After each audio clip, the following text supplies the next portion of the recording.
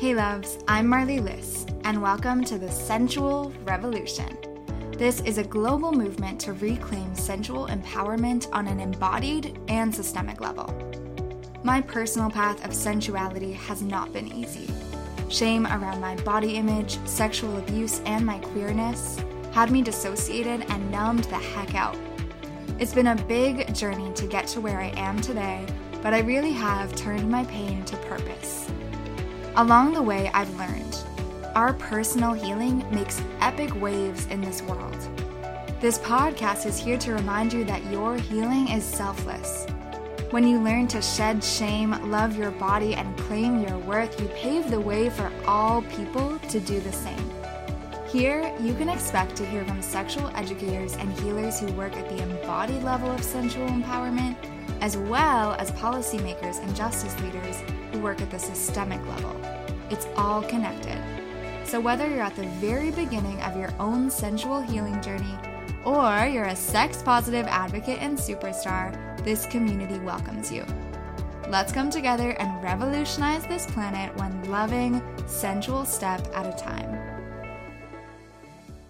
Hey love, welcome back to another episode of the Sensual Revolution. I'm so excited because we're going to dive into such important and juicy conversation today. And this is going to be around breaking down 5 different myths around pleasure and replacing those myths with something so much more empowering. First, I will actually share something really exciting, which is that my 8-month coaching program, the Sensual Wholeness Academy, is now open for early bird enrollment. This is such a transformative program that allows you to reclaim sensual empowerment, body confidence, voice boundaries, shed shame around desire, integrate everything that we're going to be talking about today, and most powerfully, it allows you to connect to a global community of like-minded women.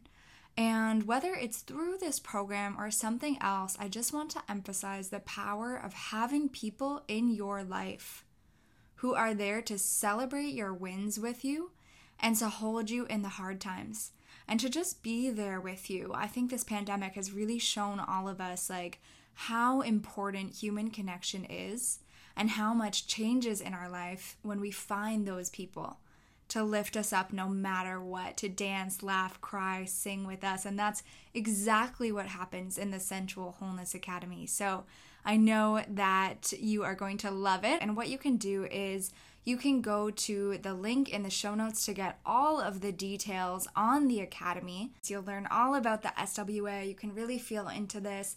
And I highly recommend this journey for any woman who's feeling ready to shed shame and claim sensual empowerment to an epic degree. So let's dive into this now. 5 myths about pleasure and shame, shedding truths to replace those myths with.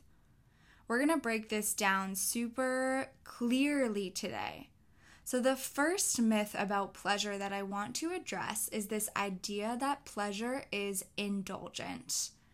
And right away, I invite you to reflect on this. Is this a narrative that you've heard before? I think that a lot of us receive this message in relationship to food.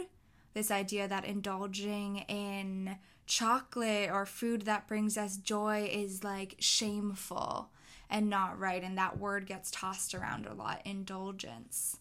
And then I also think of this word in relation to the shame that women especially are taught around this idea of being easy. When it comes to sensuality, sexuality, there's this huge narrative that says the worst thing to be is to be easy, and that it's much more virtuous to play hard to get. It's much more attractive to play hard to get. Obviously, I can't see you, but if I could, I would say raise your hand if that's a narrative that you've received, because I think it's one that so many of us are taught. And it's not right. It's not accurate. In all truth, there's nothing wrong with pleasure. And this idea that it's indulgent can be really detrimental. So let's talk about the liberated self versus the conditioned self. The liberated self knows that pleasure is essential and is vital for nourishment, for our well-being, in order for us to show up in the world as our best selves, to contribute beauty to our loved ones' lives, to be a productive member of society, whatever that means, to enjoy our lives to the fullest as we deserve to. We need pleasure. Pleasure is such an important part of that, and especially when there's so much pain that we're aware of on the earth. And like I always say, our nervous systems are not used to the level of information that we're currently receiving. Our ancestors didn't have access to social media, to the news, in order to receive everything that's going on in the world, to know about that, to know about the news, to know what's going on across the world. Like, that is a lot of information. And in humanity's history, this is a new thing for us to be able to navigate, or to be asked to navigate all that information. It's a lot. So when we have the awareness of suffering that's happening everywhere, it is essential for our well-being, for our nervous systems, for our larger systems like the justice system, so that we're not operating from fight or flight mode. It's essential that we connect with pleasure, to balance it out, to calm our bodies down, to remember what life is about, and to remember the simple joys. Pleasure is essential. So our conditioned self, our self who has taken in all this messaging and has not really questioned it yet, our conditioned self holds the patriarchal narrative that pleasure is a sin, it's indulgent, it's shameful, unless it's for good use, like reproduction. And the reason that I teach about this so much is because we need to realize that our shame around pleasure didn't actually come from us. And that's not so that we can connect with this kind of victim energy and say, oh, it's not fair. I was given all these messages. This is why I'm like this. There's nothing I can do about it. It's not about that. It's about educating ourselves on recognizing the source of these messages, the source of this shame, so that we can essentially let ourselves off the hook and say, okay, it's not my fault that I think this way. I forgive myself for thinking this way. I hold compassion for myself for being given those messages, and I'm ready to change it. That is what this is all about. Realizing shame around pleasure did not originate with you. You were not born as a little baby and you said, oh, I'm not worthy of pleasure. Pleasure is sinful, or all these things. In fact, it's actually shown that it's very common for little fetuses in the womb to touch their own genitals, right? And so this whole idea of this being perverse or not right or not innocent, that goes out the window when we realize how much this is just a part of human nature, and how there's nothing wrong with pleasure. Our lives need that pleasure. It's sustenance. For us, it's a reason to wake up sparkly-eyed, bright-eyed, excited every single morning. So this shame around pleasure, there are so many different places that this has come from. One of them is looking at our history. Looking at women's history gives us a lot of insight into why we might hold shame around pleasure. One example is that women were actually institutionalized for what was called hysteria not so long ago. And part of the medical diagnosis for women for hysteria was having sexual desire.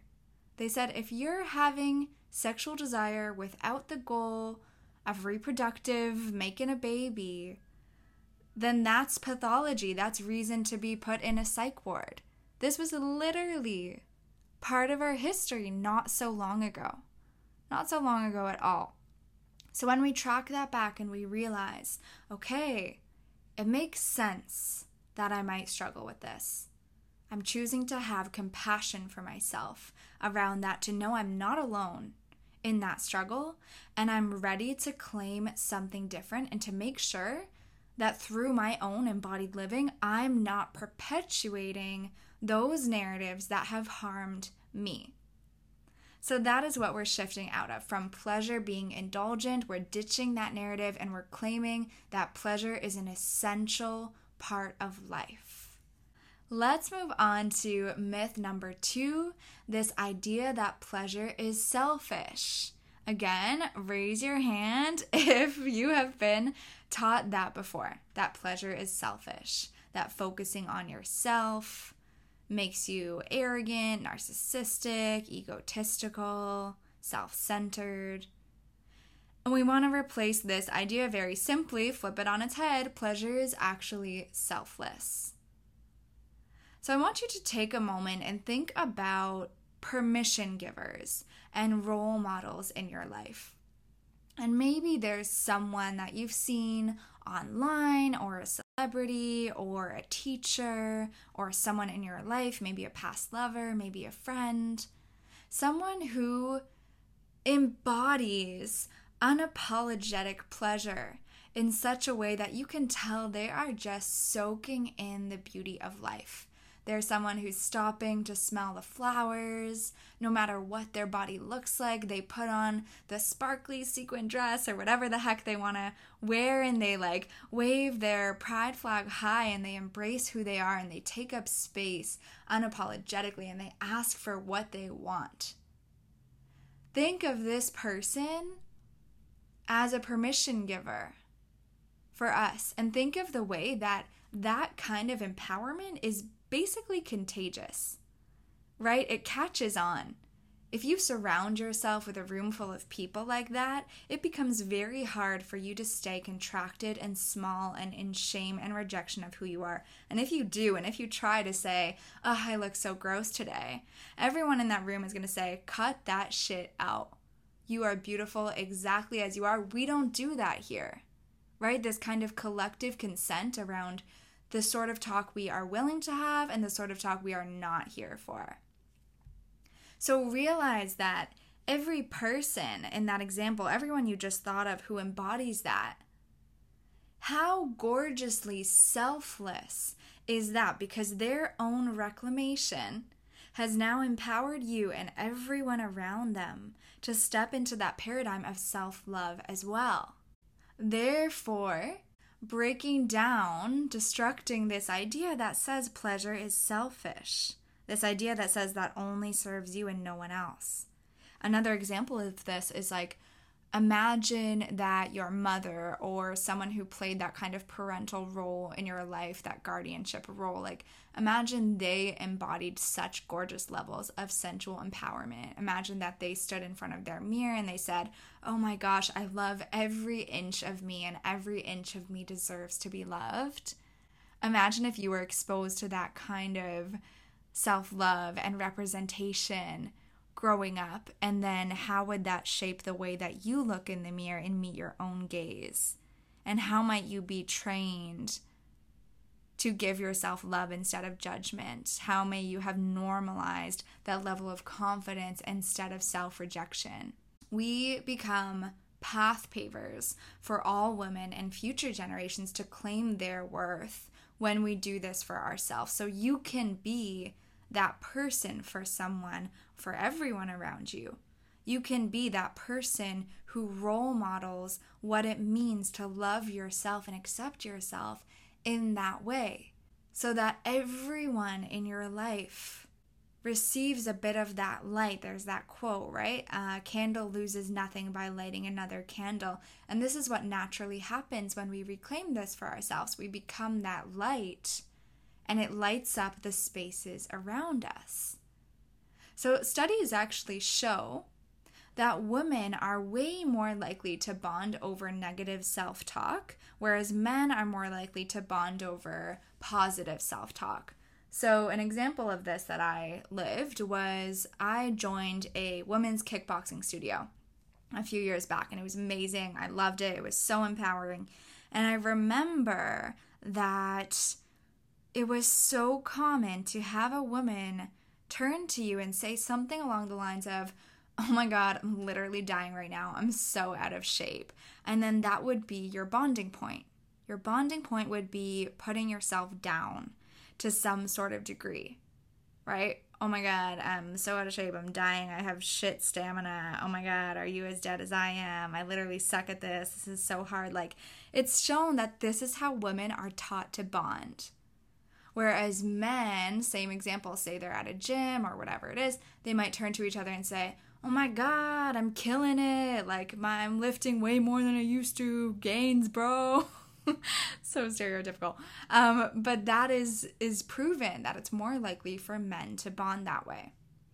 And so what we do when we reclaim pleasure and sensual empowerment and confidence and self-love is we disrupt that system. We put a stop to it by saying, I'm not contributing to that anymore. So when a woman turns to you and says, oh my God, I'm literally dying, I'm so out of shape, instead of responding with, oh my God, me too, I suck at this, you say something like, when I look at you, I see such a powerful, strong woman. And the fact that we're both here is such a testament to our commitment to our own self-worth and empowerment, or whatever it is, right? Like, flipping that narrative so that we're actually allowing ourselves to collectively rise instead of collectively crash. That is such a huge thing, and it's a revolutionary thing. So you can change that pattern by claiming this for yourself, and you naturally do that. You naturally make a major impact in the world by claiming your own pleasure and shining it bright, and you inspire and call in the women, the people around you to do the same for themselves. The third myth I want to talk about is this idea that pleasure is dangerous. This is one that really gets fed to us through sex education and lack thereof.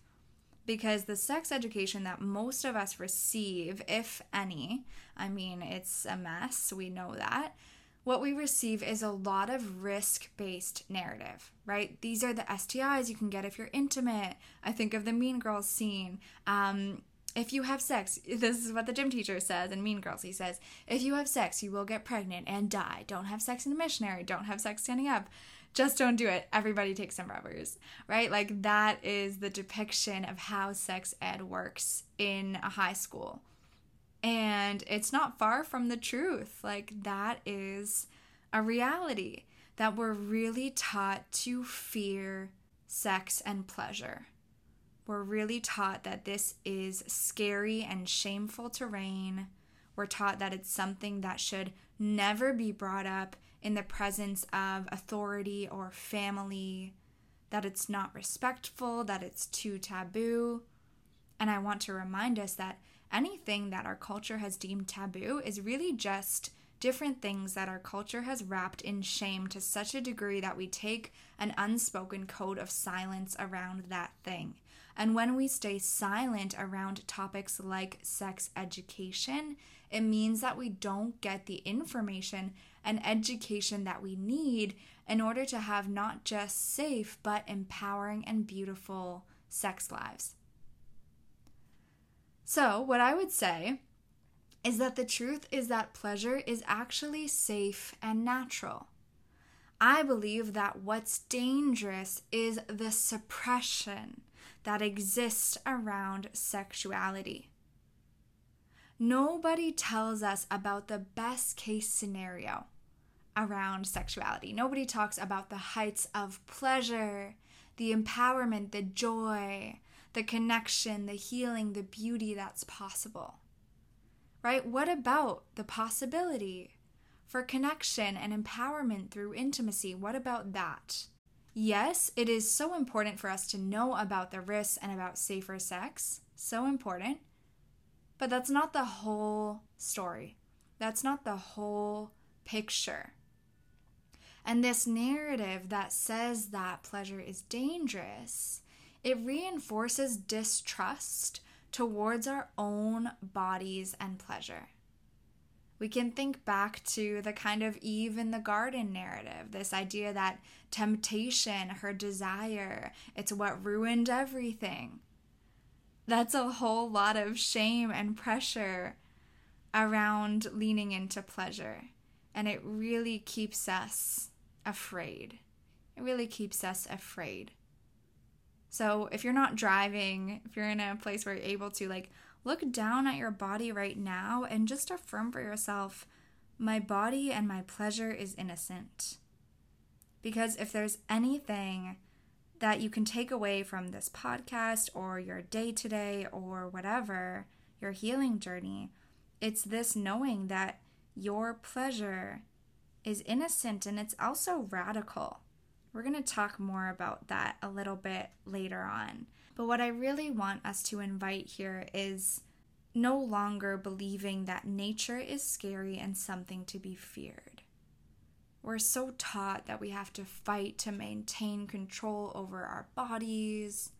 We have to be dieting, watching what we eat. We have to be checking ourselves on the scale. We have to be shaving. We have to be wearing makeup. We have to be doing all these things. And again, like, there's nothing wrong with beauty and maintenance and all these things if it's coming from a place of joy and self-love. But if it's coming from distrust and rejection of your naturalness, then that's something that you deserve to shift. Because you deserve to know that your body is a freaking miracle. And that your body's performing miracles all the time without you even thinking about it, right? Think about healing a scratch. You don't have to force your body to heal a scratch. You don't have to really do anything consciously. Your body just does that for you. Your body is not the enemy. And this idea that she is has caused so much of us so much pain. I really invite all of us to start cultivating appreciation for our human nature. If we let go of the narrative that our pleasure is dangerous, then what actually happens? Because I believe that if we trust our bodies, actively free ourselves from shame, if we receive education around consent and respect towards other people, that creates a really healthy sense of pleasure in our own lives and in our world. Whereas, and this is what a lot of us have been taught to adhere to, suppression of sexuality, silence around sexuality, lack of education around sexuality, these things lead to violence. So it's actually these things, the suppression of pleasure, that's dangerous, not the expression and healthy embrace of it. So this is a really big and important myth to shift out of. Pleasure is not dangerous. The truth is that it's safe and innocent and natural. And what we need is not to suppress it, but to equip ourselves with skillfulness, language, and education around how to work with this energy that can be big, but it can also be really joyful and fun. And it's so important that we have fun in life. I think that's something we forget about a lot, is like the importance of having fun. I invite you to just put on a freaking Britney Spears song today and dance to it in celebration of the queen being free. Like, fun is such an important part of our lives, and fun is a big part of pleasure. The next myth I want to look at, and we have two left, is the idea that pleasure is scarce. Pleasure is actually abundant, and the way that this belief that it's scarce expresses for a lot of us is we feel jealous. We feel like we have to fight for attention. We feel like there's not enough to go around for us. We feel like there's only one person in the world who can allow us to connect with pleasure through intimacy. And if we don't find that person, then we have nothing. And none of this is true. The truth is that pleasure is abundant. There is enough to go around. This really comes back to the whole capitalist, patriarchal competition thing, where we're told we have to fight for intimacy and limited love. This is definitely rooted in a history of things like dowries and bride prices. And it feeds into the idea that pleasure is a limited resource. This reflects a really outdated reality of dependency. The truth is there's enough pleasure, love, and kindness in your own body and in this world in order for you to be fulfilled. Every orgasm, every laugh, every moment of joy and freedom that you've ever had has happened through the body that you're living in right now. So even if you feel like crap today, which I want to say, honor that, honor whatever you're feeling, know that you have access to that kind of pleasure, joy, and love through your own body right now, and you know this because you've experienced it before. Pleasure is not scarce. Pleasure is abundant. And there's always more for us to experience. And that is such a beautiful, beautiful thing. And just so you know, you make way for more pleasure in your life when you educate yourself on these things, like listening to this podcast, doing embodiment practices, finding pleasure positive communities. All of these things allow you to create more space in your life for that pleasure. So we have to remove that conditioning, that shame, these myths that we're talking about today. We have to remove all of those in order to create space for that pleasure. So I honor you so much for doing that right now, because that's literally what you're doing by listening to this podcast. So last myth we're going to break down today is the idea that pleasure is exclusive. We, whether we consciously know it or not, we have absolutely been taught that pleasure is reserved for skinny people, for able-bodied people, for white people, for straight people. These are things that we've been taught. We've also been taught that pleasure is not available to those who have been through trauma. This kind of narrative of, I hate this language so much, this narrative of being damaged goods. I remember feeling like that after trauma, fearing that I was like damaged goods. I wouldn't be able to connect with pleasure anymore. Like my pleasure, joy, whatever in life had expired now that I'd had that experience. And I want us to crumple up that narrative in our hands or just mentally and throw it out the freaking window, because it's not true. Pleasure is for everybody. No matter your size, your race, your sexuality, your history, any of it, you deserve and are capable of, and you can, and you're worthy of experiencing gorgeous amounts of pleasure in this life and in your body. Pleasure is for all of us. So we're getting rid of this kind of one-size-fits-all narrative that says this is how sexuality is supposed to look, right? We can think of the kind of conventional mainstream porn star who is like, has really tucked in genitals with no hair on her body, and she's thin and she's white and she's straight and whatever, all the things. We're really often shown just that one size fits all narrative, and the idea is like, if you don't fit that picture, if you don't look like that, if you don't sound like that, if you don't feel like that, then something's wrong with you. That's the narrative that really perpetuates this idea that pleasure is exclusive. So we're ditching that, and we're realizing that there is no one-size-fits-all sexuality. However many people are on the planet, 7 whatever billion of us, that's how many versions of sexuality and pleasure exist on the planet. Just as we all have a unique fingerprint, we all have a unique sexual and sensual expression as well. So take a moment and just validate what that is for you, and realize that especially if you're living in a marginalized body, if you're a queer person, if you are a survivor of sexual trauma, like, you have access to pleasure. This is possible for you, and it's also freaking brave and radical for you to reclaim that pleasure and to come back to that kind of idea of the role model, to shine that light for others. I hear it all the time. Like, I share my story of sexual violence and coming out as queer and all of these things, and then at the same time I post videos of me dancing wildly on the beach in a bikini and popping my booty, and I get messages from survivors saying, wow, I didn't know that it was possible for me to reclaim that level of sensual empowerment and freedom.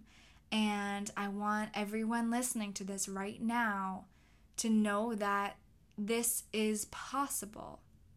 It doesn't have to look the way that it looks for me, and it won't, because we're all unique, but it's possible for you to feel that pleasure and joy and sensual freedom in your life, no matter who you are, no matter what's happened to you. It's possible and it's gorgeously radical for you to reclaim this and shine that light for everyone around you. So those are the myths that we're looking at today. Thank you so much for doing this work. It really is revolutionary. I remember one woman finishing my program, the Sensual Wholeness Academy, and she said, this is changing the way that I raise my kids. I'm not going to raise my kids to grow up with that kind of shame now. And that was just so beautiful to hear, because that's the natural progression of healing. We do this for ourselves, and naturally we pass it on to others. So how can you start integrating everything that we just talked about? One, honor yourself for listening to this, because that is already such a gorgeous way of showing up for yourself and claiming a different paradigm. Start to choose different resources. That's one of the biggest things I'll say. Instead of watching mainstream porn, if that's something you watch ethical porn. This is something I posted about on my feed the other day on Instagram. So go check that out. I'll link that post below as well. Really informative post on the difference between the two and why it's important for us to have ethical porn instead of mainstream porn.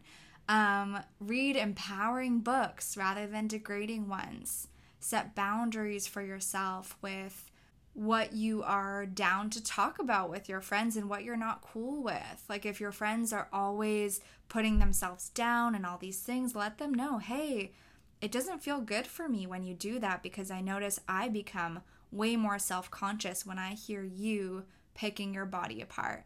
And how cool would it be if we started to practice positive self-talk in front of each other, and we started normalizing uplifting ourselves and seeing the ways that changes how we speak to our own bodies and to each other, right? Like, ask for that standard of positive self-talk in your community. Lean into pleasure positive sex education, which is what you're doing right now. Follow some amazing accounts on social media that reinforce that liberation.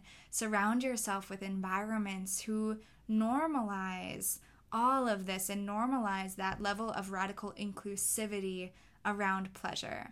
I want to thank you so much for listening to this today, not just for this podcast, which, by the way, if you're loving, I'd be so grateful if you leave a review so that we can amplify this message.